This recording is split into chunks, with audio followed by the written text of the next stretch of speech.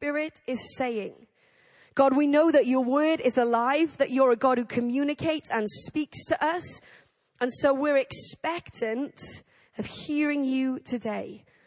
God, help us not simply to be hearers of the word, but help us to apply it to our lives and respond with faith and obedience. In Jesus' mighty name, amen. Can we give a massive warm welcome to James Aladrin? Thank you, James. Hello, everybody. Wow, it's such an honor, really is an honor to stand on this platform and have the privilege of sharing with you. And I just want to say a massive thank you to Chris Cartwright, the General Superintendent, for letting me do this. And I've served under some incredible Elim leaders. Paul Hallam, I don't know if he's here. You know, I've been part of Lighthouse for many years and just supporting the amazing work that the Lord has used Paul and Mags to raise up in Manchester. And also, I can't go without mentioning Mark and Nita Pugh. Who are just incredibly encouraging people. And I've been down to Exeter Rediscovered Church a few times. Thank you. Yeah. Some people are excited this morning. So yeah.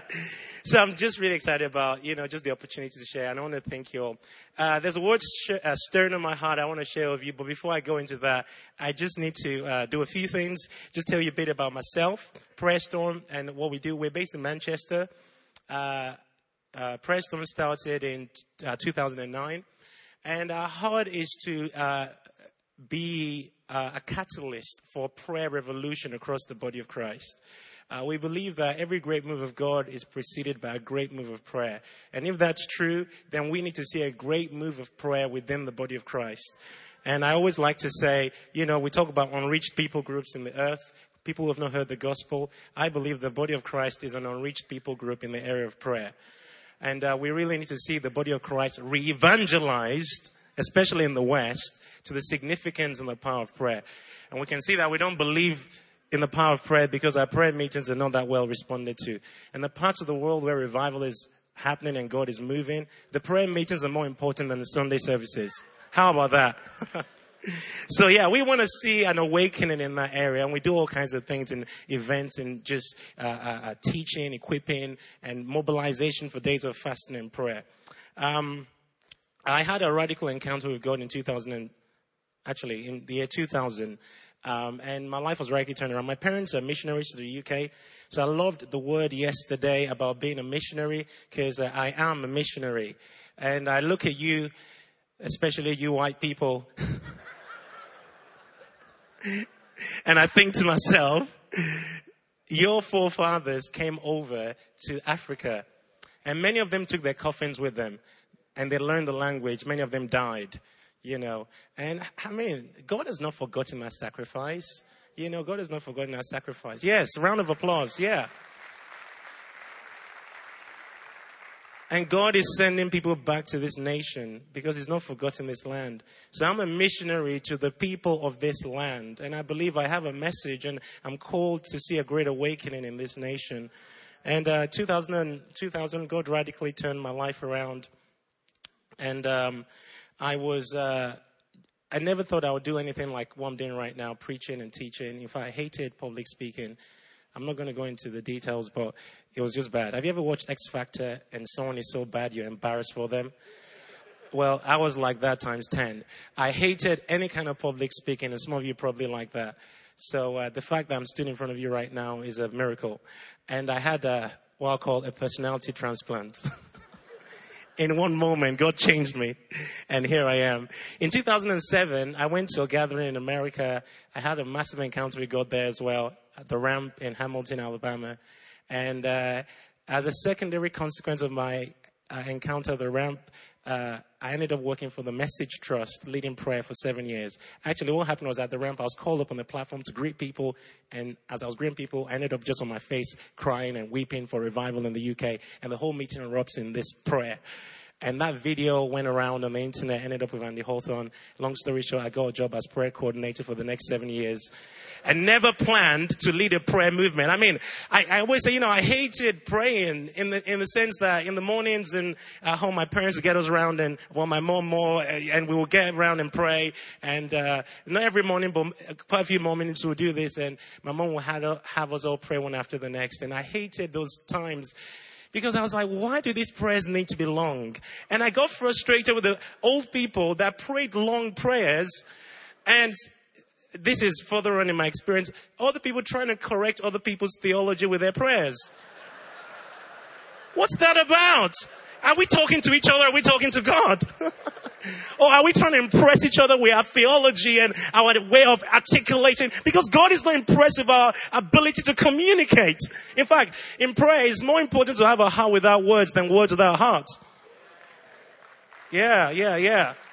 So I got frustrated. Some of you have some of these hang-ups as well, so you can relate to some of my frustrations. Anyway, so the fact that I'm leading a prayer movement is just incredible. So I ended up at the ramp, and my life was impacted. And I went to the call with Lou Engle in 2007. And God really impacted my life there as well. And while I was in that stadium, 7707, with 77,000 mostly young adults there, fasting and praying, end of a 40-day fast. The meeting was for 12 hours. Stood there in the hot sun. I felt God say to me, you mobilize like this for prayer in the UK. I had no idea of ministry or doing anyway, long story short, is warmed in right now, came out of all those words and experiences with God. Quickly, we're very stirred at the moment about a prophetic word that was released 70 years ago this year by Smith Wigglesworth. Some of you know this word. Just go on Google and type in Smith Wigglesworth prophecy 1947. And you'd see, the incredible words he had for the church in the UK. And we feel like this is a key time for the church to gather in fasting and prayer.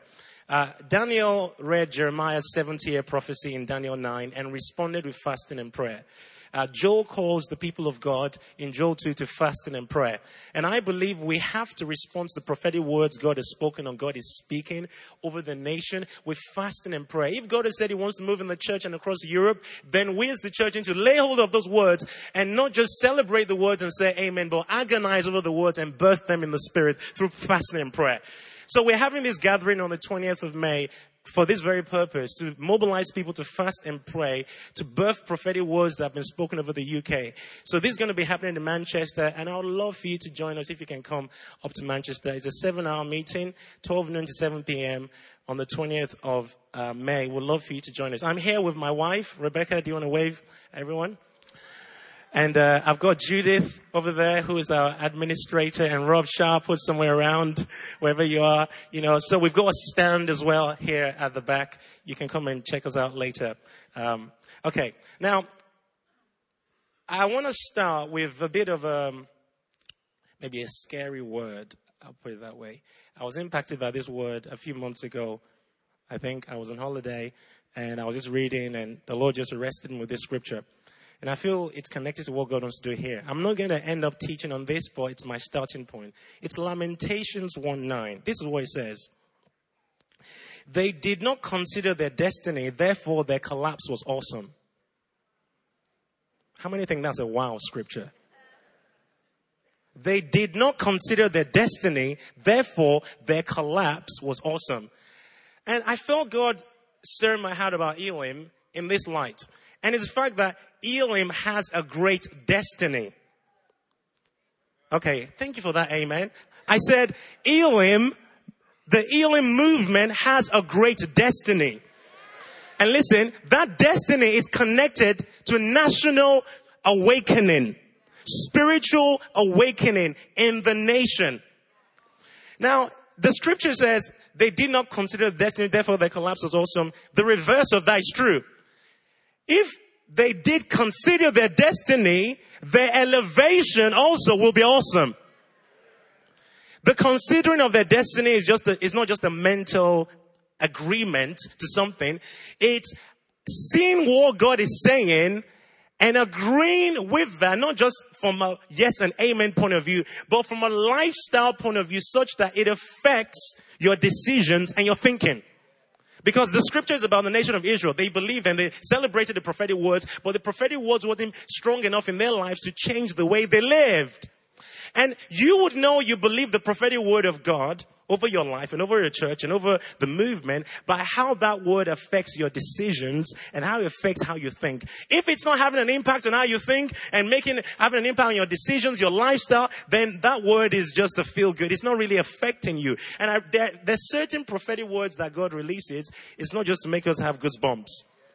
We're meant to carry those words and ask the Lord, Father, what are you requiring of me to see this word manifest? I believe Elim has a great destiny and is connected to a national spiritual awakening. There are 4 things I feel are necessary to consider in light of this destiny that Elim has. And these 4 things, I'm going to focus on just one of them, but I feel to mention all 4. In light of the great destiny that Elim has, I believe, number 1, the Elim Pentecostal movement has to have a great emphasis on investing in the youth and children. Joel 2:28 says, I'll pour my spirit in all flesh in the last days. Your sons and your daughters, young people, old men, older generation, and your young men, another generation. There's double emphasis on the youth. The enemy has real emphasis on the youth right now, more than the church does. And I want to challenge the Elim movement to invest in the children and in the teenagers. And don't just give them video games and feed their flesh. Build their spirit and make them warriors. We've got to raise up warriors because the darkness is increasing and we cannot afford to just raise up teenagers and children that have no strong spirits and they're going into a dark world out there, not equipped to fight the battles out there. God is calling us to raise up warriors and we have to invest in them. We had a prayer meeting the other day and one of the young people got up and he said this, that it really struck me. He says, young people are looking for fathers, not preachers. We need more fathers to rise up. And listen, I've seen some dysfunctional fathers in the church who are competing with sons.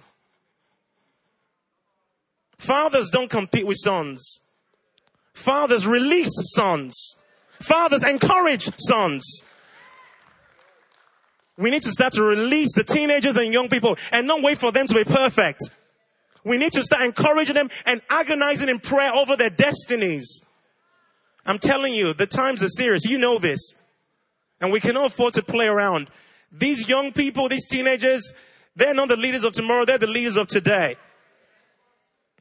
So we have to invest in them. Fathers need to raise up some more spiritual fathers need to arise across the Elim movement that would mentor, raise up, equip young people to be the voices that God wants in this generation. Secondly, the Elim movement needs to raise up leaders that are secure in their calling. Leaders that are secure in their identity and their calling would not be intimidated by someone else on their team that's more gifted than them. A lot of the problems we have in the church sometimes is out of insecure leaders not able to manage the fact that God's blessing someone else besides them. And this movement will be a lot greater if the leaders in this movement learn how to celebrate the giftings and anointings in other people and understand that someone out there is always going to be better than you. It's okay. It's okay. We're called to be the body of Christ. We can't all do everything. And we need to learn how to celebrate the giftings around us. And we can't afford to be leaders that shut down people around us because we feel intimidated by their anointings, even if they're not perfect. We need to raise up some secure leaders that are ready to let go of the platform because someone else is anointed for the word of the season. And that word is going to equip the church to be where it needs to be. Okay, I'll move on. Trust me, I could go on that for a while. Number 3. The Elim movement needs to raise up leaders who are not afraid to say what God is telling them to say and what God is calling them to preach. The Elim movement needs to raise up leaders that are delivered from the people to deliver the people.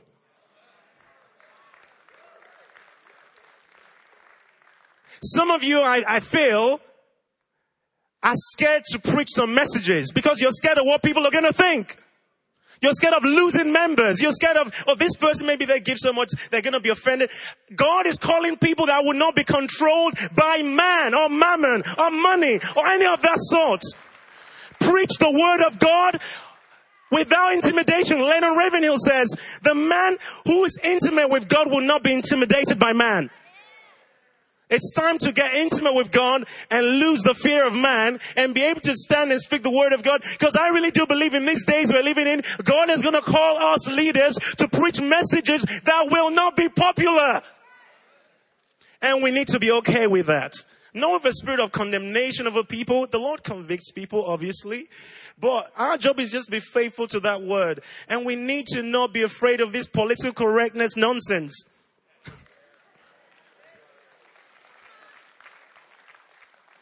And be faithful to the truth of God's word.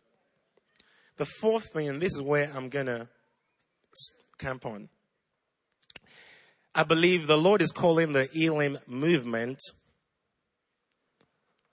to become a prayer movement. Thank you for the amens. I'm sure those are the intercessors out there just like, come on. I want to remind you, the movement is called Elim Pentecostal Churches. Pentecost came out of a prayer meeting. And that's the only thing that's going to sustain it. So if you're going to call yourself Elim Pentecostal, then you need to make sure that the prayer movement is not something you leave for some old women at the back of the church.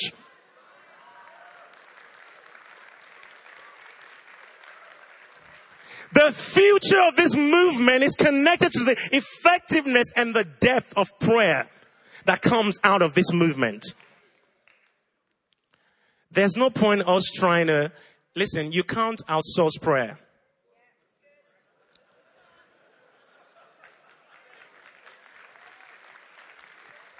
You can't just pay someone on staff to do all your praying for you. Just like you can't look at the worship leaders, Ian Yates. By the way, they sounded amazing. Just like you can't look at them and get them to do all the worship for you. You can't expect someone else to do all the praying for you. They're worship leaders. They're anointed to lead people in worship. First and foremost, they're worshipers. And then there's a leadership thing on there to lead other people into that. In the same way, we're all called to the ministry of prayer and intercession. Now, there are other people that may lead in it, but that's not to say it's just for them and not for everyone else. We're all called to this. You know what? I just remembered I forgot to do something, and I'm just looking at this right here. I was going to give this to the general superintendent. I'm going to just pause my message a second. I'm going to give it to my wife. So this is an album we just released a couple of weeks, last week, couple of weeks, I don't know when it is. It's called We Declare War. I love that title. It's called We Declare War, and there's a track on there called Big Ben. And it takes the sound from Big Ben, you know, the bell sound. We believe it's an iconic prophetic sound for the United Kingdom. And we take that sound, convert it into cool music, and release a prayer, prophetic declarations over the United Kingdom. I really love it because I feel like it's something very prophetic for this hour. Calling the nation to awakening. And also the United Kingdom sets the time for the rest of the world. It's plus or minus GMT everywhere else. So apart from calling the United Kingdom to awakening, we're calling the nations of the earth to alignment with the purposes of God as that bell rings. So I want to encourage you to check out that album. We've been so blessed by the testimonies that have come from people who've heard it. It's a worship and prayer album. Okay, back to what I'm saying. The Elim movement is called to be a prayer movement. There's a scripture I want to look at that I feel captures the essence of what I feel God's wanting to say this morning to you. It's from Matthew 25, and it's the scripture about the 10 virgins. And you would all know the story. Jesus talks to the disciples about this parable. And you know what? I'm going to read verse 1. Matthew 25, verse 1. Then the kingdom of heaven shall be likened to 10 virgins who took their lamps and went out to meet the bridegroom. Okay, I'll just stop there. And it talks about the wise virgins. It talks about the foolish virgins. The first word in my Bible says, then the kingdom of heaven. The word is then.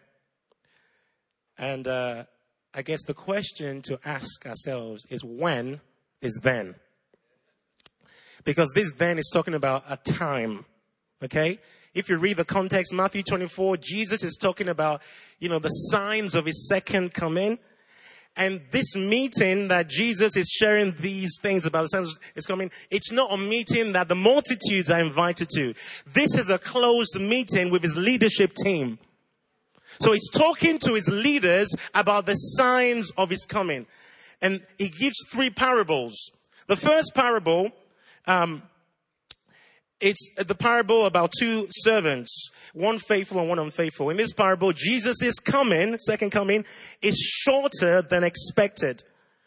And because his second coming is shorter than expected, the people work with wrong motives and abuse authority. In the second parable, which is this parable about 10 virgins, Jesus' second coming is longer than expected. And the people work with the wrong spirit and neglect their intimacy with God. The third parable is the parable about the talents. And in this parable, Jesus' second coming is harder than expected.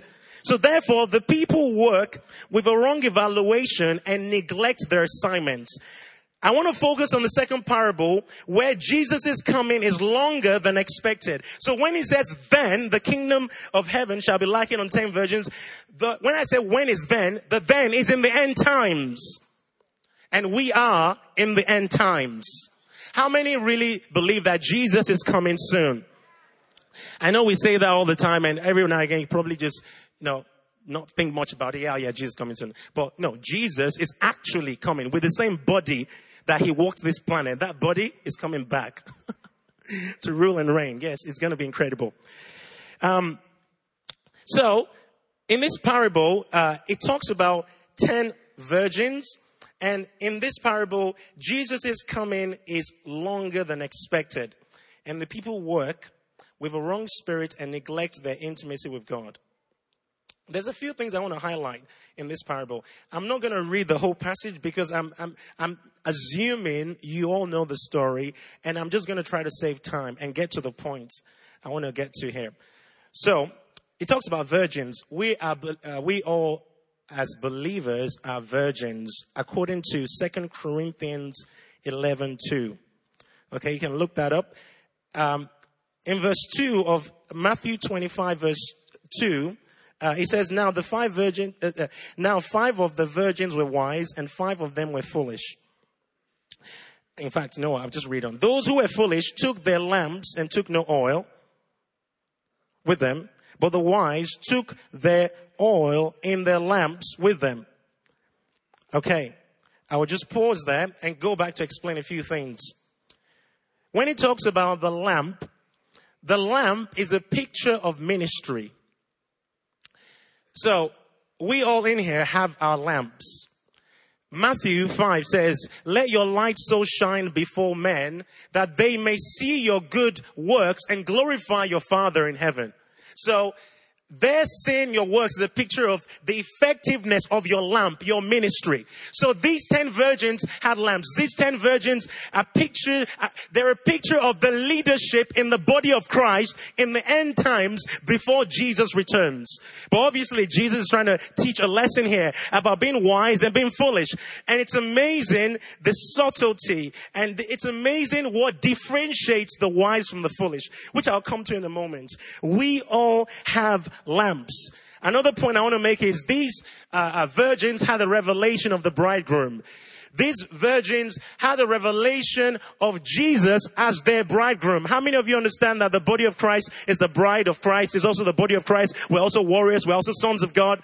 It's kind of like women are sons of God and men are the bride of Christ. It's a concept that explains our level of relationship and connection with Him.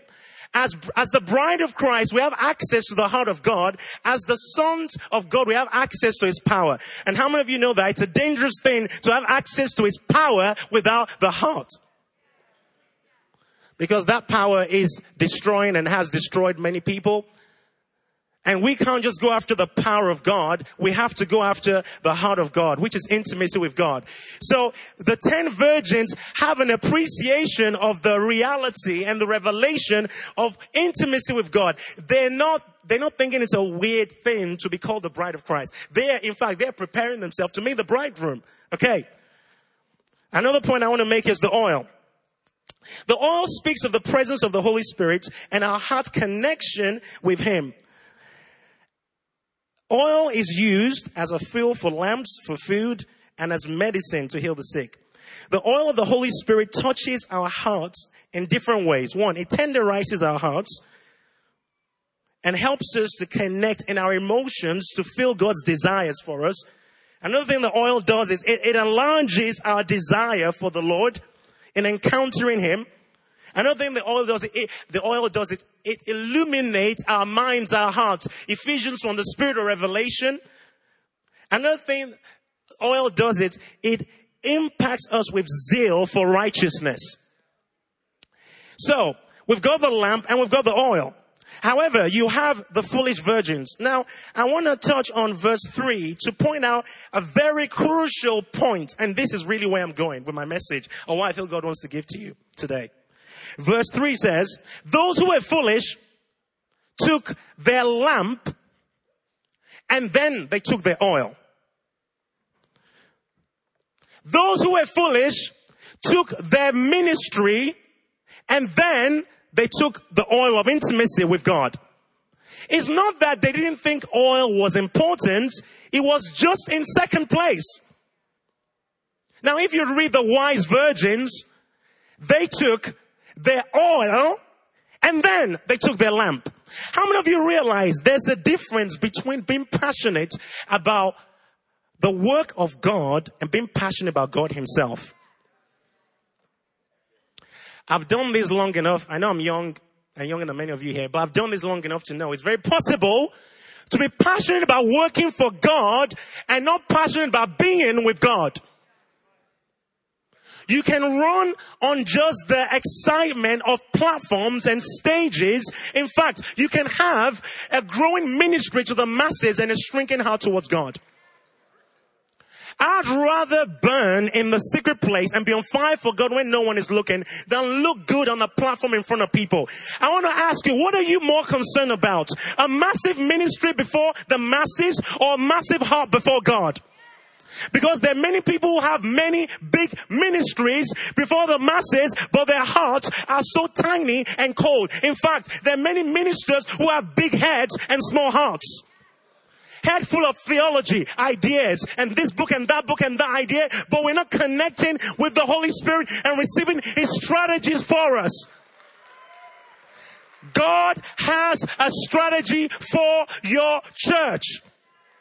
And can I say to you, that strategy is not necessarily some strategy from some American church. I love Americans. But we can't always just copy what works over there. Remember the temptation Jesus had? The enemy came and said, look at the kingdoms of the world. I'm going to give these kingdoms to you. All you have to do is bow to me. Well, the enemy did have that influence because he got it from Adam.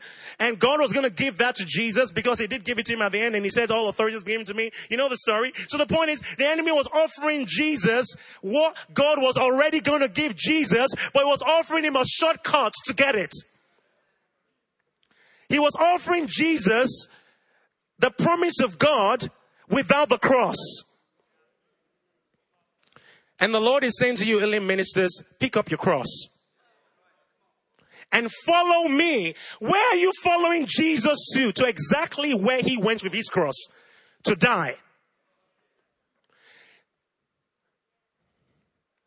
Many of us go to the cross, but not get on the cross.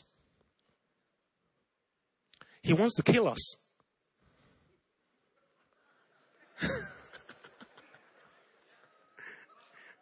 He wants to kill our fleshly desires. The cross is for the flesh. We need to slay that flesh. I remember God saying to me once when I was praying, He says, James, are you okay to do what I've called you to do, even if you look like a failure in the eyes of man? I want to ask you the same question. Are you okay to do what God has called you to do, even if all your ministry friends call you a failure? Because they called Jesus a failure on the cross. All the multitudes disappeared, but he was obeying God. That was his destiny. Everyone left him, even his disciples. But isn't it crazy that the moment that looked like the greatest defeat was actually the moment of his greatest victory? The cross was his pathway. He had to go through the cross. There are no shortcuts to revival. We have to do it the hard way and the only way. Prayer, fasting, consecration, holiness, seeking God. I say it's amazing what we can achieve in the 21st century church without the Holy Spirit. We've got great bands, we've got great music, nice lighting, nice PA system, Facebook Live, YouTube, Twitter. We've got everything. And we can have a nice meeting, but Holy Spirit hasn't showed up and we're satisfied because we feel good. The early church, remember, they had nothing like we have. They had less and did more. We have more. Somehow we're having less impact. It's because we're not giving ourselves like they gave themselves. We celebrate the life of John Wesley and what God did through John Jeffrey and all these amazing men and women, but we celebrate the fruits of their life, but don't emulate the lifestyle that caused them to wake up at 4 a.m. to pray. Fast twice a week. John Wesley got his ministers to fast twice a week. How about that for the Elim Church? There was a depth of spirituality that carried the weight of awakening that God was releasing through them. See, we're crying out for revival and a spiritual awakening, but we are weak in the spirit and can't handle the weight of what God wants to release. So the things we're crying out for would actually destroy us if God were to release it right now. That's why we need to cultivate the oil. And the oil is unseen. I don't know where your oil is. You don't know where my oil is. In fact, the anointing of God on your life is not a sign of his approval of your behavior. Because you can preach an anointed sermon and see people get healed, prophesy, lead worship, and powerful things happen. That does not mean your oil is in the right place, or you've got the right oil, or you're in the right place with God. It means nothing. All this platform stuff means nothing in terms of heaven's perspective. Heaven is not impressed because you spoke in front of 5,000, 10,000, 100,000 people. In fact, listen, I'm probably speaking to one of the bigger crowds I've spoken to, and that's amazing. But think about this. It doesn't matter whether I'm speaking to a crowd of 40,000 or 40. It's still a step down from one-on-one conversation with the King of Kings. The size of my ministry and my crowd is irrelevant. It's my faithfulness to my assignment. And we have to let the oil become our dream. There should be a difference between your dream and your assignment. My dream by God's grace is to cultivate oil and go deep with God at a heart level, as close as is humanly possible to walk with God and still remain on the planet. That should be your dream. Prayer Storm and what I do, that is my assignment. Your church, your leadership, that is your assignment. That should not be your dream. That is the outworking of the assignment God has called you to. The problem comes when your assignment becomes your dream and your dream becomes your assignment. Because then, when your ministry is big, you're lifted up in pride and feel good. I'm better than them over there. God's working in my life. It's good. And then when your ministry is small, you're depressed. Because now you're deriving your identity from what you do as opposed to who you're called to be with Him. If my dream remains cultivating oil and going deep in the secret place, it doesn't matter whether my ministry is big or small. No one can touch my dream, and my dream is being fulfilled because I'm going deep with God. Yes, He has, it says in Psalms, God lifts one up and brings one down. That's up to Him. Promotion either comes from the east, from the west. It comes from Him. I'm going to be faithful to my assignment as well as dig deep in the secret place. I've got to have oil. In Luke 1, the angel came to John the Baptist's dad, Zechariah, and said to him, he will be great in the sight of the Lord.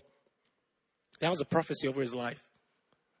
There's a difference between being great in the sight of man and being great in the sight of the Lord. I want to ask you, do you want to be great in the sight of the Lord, or do you want to be great in the sight of man? Because it's possible to be great in the sight of man and nothing in the sight of the Lord. I'd rather be known by heaven and feared in hell than be a celebrity on the earth.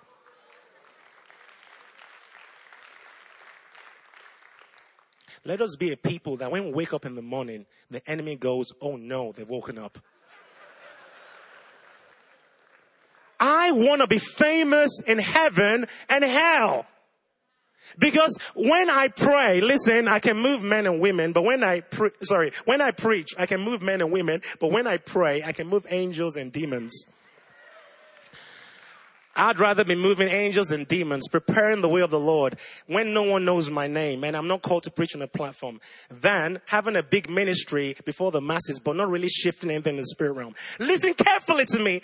If communication gifts was going to change the world and evangelistic giftings and prophetic gifts was going to change the world would be changed by now.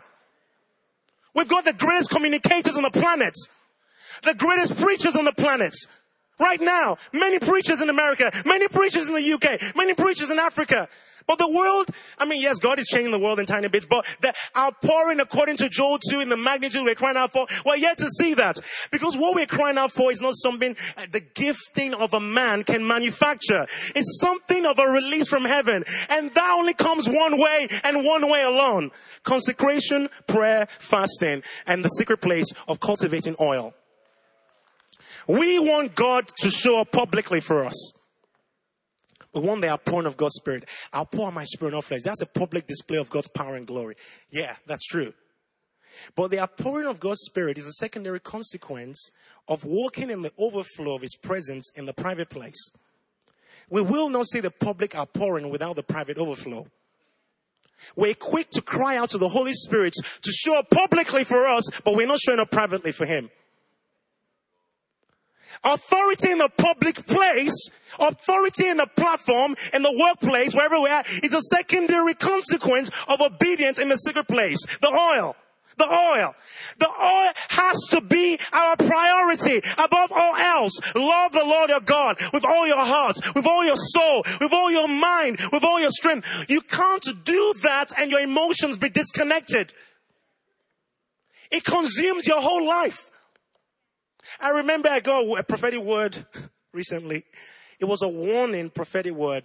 How many of you know Jonathan Aloyde from National Day of Prayer? I was with him recently and he was praying. He was prophesying over me. He said, James, you're a burning man. You're a burning man. But the Lord is saying to you, don't allow the draw of administration to drown out the flame of God.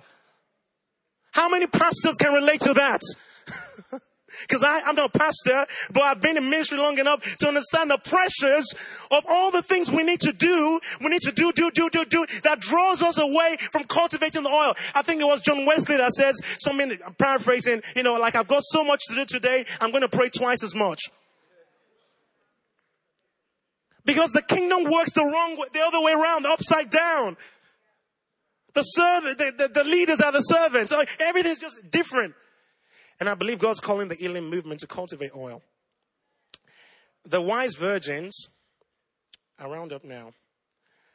The wise virgins took their oil and then they took their lamp. That's the right model. You don't pray and spend time with God because you have a preaching assignment. You don't fast because, I don't know, T.D. Jakes has called you to pray at his church. I love T.D. Jakes. And you're going to preach in front of 10,000 people, so now you're going to fast. Well, before that appointment, would you have fasted anyway? You can't allow your prayer life to be determined by your preaching diary. You have to have a life of going deep in God, in prayer, regardless of whether you're speaking or preaching anywhere. I don't preach. I don't pray because I'm going to preach. I preach because I pray. That should be our model. If we're really going to see national awakening, it starts with us, people. Revival starts right here. And this is where I'm going. If God is calling Elim to be not just Elim Pentecostal as it's known, but a prayer movement, the leaders need to be a praying people. You will not have a praying church if the pastor is not showing up to the prayer meetings and the pastor is not passionate about prayer. You will not have a praying church if the pastor just gets the intercessor to do all the praying for them and then just do a short prayer before service. And look at Jesus. He prayed through the night. I know my stuff is flying around, but it's good for the drama of this point. Jesus prayed through the night.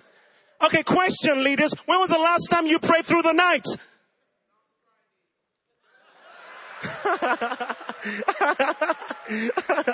Thank you. Thank you. But I'm telling you, that's not most of us in here. If there's anyone that had an excuse not to pray, it's Jesus. He's the Son of God in human form. And if he prayed as much as he did, who are we to think we're okay with 2 minutes of prayer? It's not just about the quantity, it's about the quality. But when you have quality, it results in quantity. And I want to say to you, many of us leaders are bored in prayer, disconnected from God. And that's why we're not giving ourselves to prayer. Or maybe not even teaching on prayer. Because you can't teach and impart to people that which you're not carrying. We have to work this out. And then it spills over to the church. Yonggi Cho, when the church got big, he started in prayer. He was the one who was giving himself, interceding, and others came and saw him praying, and they joined forces. How about the pastors become the intercessors? And don't let it be the crazy people. I am one of those crazy people.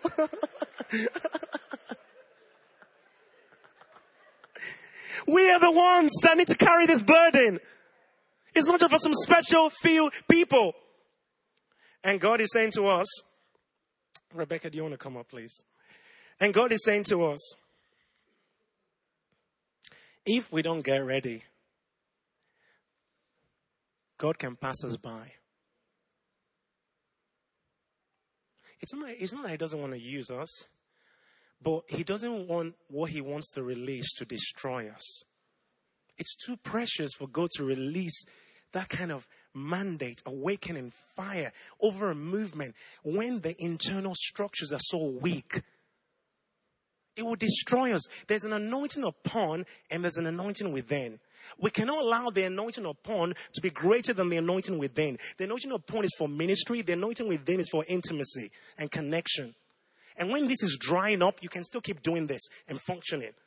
But this anointing upon can destroy you if this in here is weak. Everything I'm saying to you, I say to myself. So I'm not saying this as some super spiritual guy who's got it all sorted. I want to invite you to respond to this.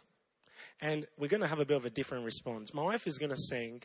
And as she sings, I want to call you to the place of your first love again.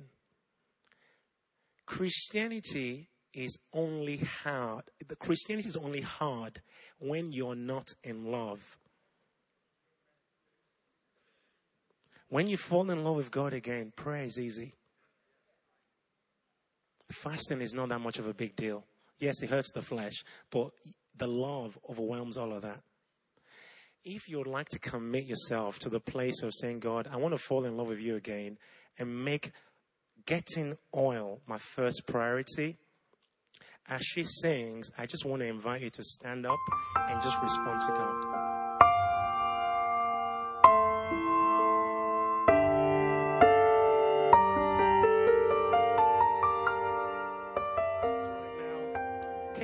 Your hands if you're responding to this and saying, Lord, We want to put oil in the place of first priority. We want to love you with all our heart, soul, mind, and strength. That every sacrifice seems like nothing. Waking up early, if that's what you're saying to us right now. Extra times in your presence, whatever it looks like, Father, we want to be so in love with you that it's nothing. The sacrifice is nothing, because we're overwhelmed by your love for us and our love for you. We're falling in love with you again and again. Father, we're sorry for where the lamp has taken the first place. Administration has taken over our spiritual walk with you, and we've been bombarded by to-do lists and all kinds of distractions. Father, right now in the name of Jesus, let those distractions begin to fade away. We want to dig deep in prayer, but I'm asking for a fresh fire upon every church leader, upon every youth leader, upon every elder in this congregation right now, in the secret place. Awaken our hearts in prayer. Come on, just cry out to God for a fresh fire right now. Father, we want a fresh fire upon our hearts, a fresh awakening upon our hearts. We say, Lord, awaken us with a spirit of prayer, intimacy, intercession. Cry out to God. Forgive us, Lord, for dullness. Forgive us, Lord, for weakness of soul and spirit. Forgive us, Lord, for where we have been so bored and disconnected and distracted. Forgive us for where we are trying to outsource prayer. Forgive us, Father, and release upon us a fresh mantle for intercession, a fresh mantle for prayer. Release it upon us, Lord. There is no other way. We have to burn for you. There is no other way. The Elim Pentecostal movement has to be a prayer movement. There is no other way. We have got to pray and seek your face, Lord. Release a fresh fire upon our hearts, Lord. Oh! Oh! Cry out to God. Release a fresh fire upon our leadership. Release a fresh fire upon our families. Release a fresh fire.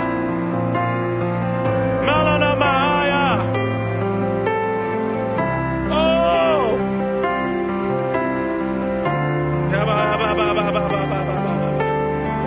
Jesus, we have to burn for you. Set a fire over Elim Pentecostal leaders and the churches in this movement, Lord. You promised and spoke through your prophets that this year is a year of revival for the Elim Church. We say, release your revival as we pray. Release awakening as we cry out to you, Lord. Oh.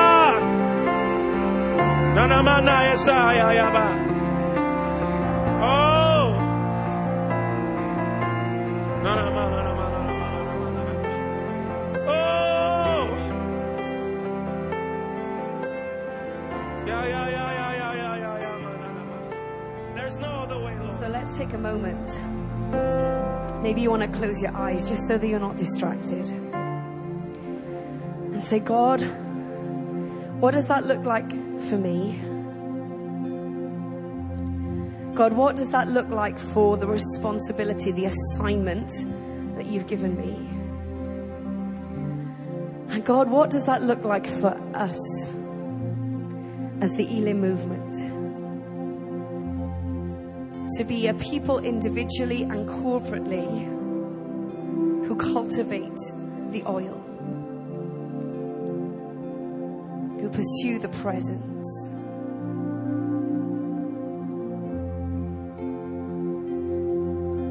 Holy Spirit, thank you for your word to us today that challenges and encourages. Thank you for this movement moment, this propelling forward, this catalyst moment where we as sons and daughters are before you to say, God, what do you require of us?